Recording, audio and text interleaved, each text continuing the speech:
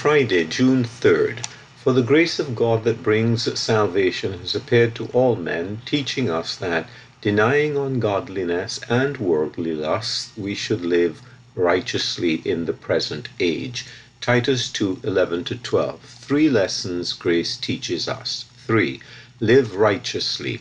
The second grand lesson which grace teaches me as to my practical life is to live righteously. This contemplates me not merely in the inner circle of my own moral being, but in the midst of the circumstances and relationships of the scene around me, that outward world in which I am called to live and move from day to day.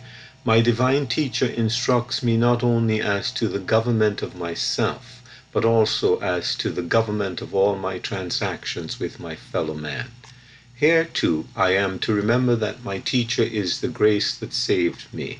I must never forget this. If the resources of philosophy or the energy of a strong will might enable me to exercise a kind of inward self-government, so also the principles of a lofty morality or that pride which rejects a wrong action might lead me to seek the maintenance of an unblemished reputation in all my transactions with my fellow men.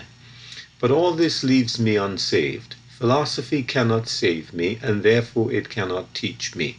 Morality cannot save me, and therefore it cannot teach me. It is the grace of God that alone can save me, and it is that same grace which alone can teach me. Hence, if I see a person who professes to be saved giving way to bad temper, indulging in passion, or enslaved by a habit, I infer that this person has not learned practically the first great lesson of his divine teacher. And if I see a person professing to be saved, yet not guiding his affairs with discretion, but getting into debt and indulging in extravagance, I infer that he has not learned the second great lesson of his divine teacher, lessons of holy self-government and practical righteousness. C.H. Mackintosh.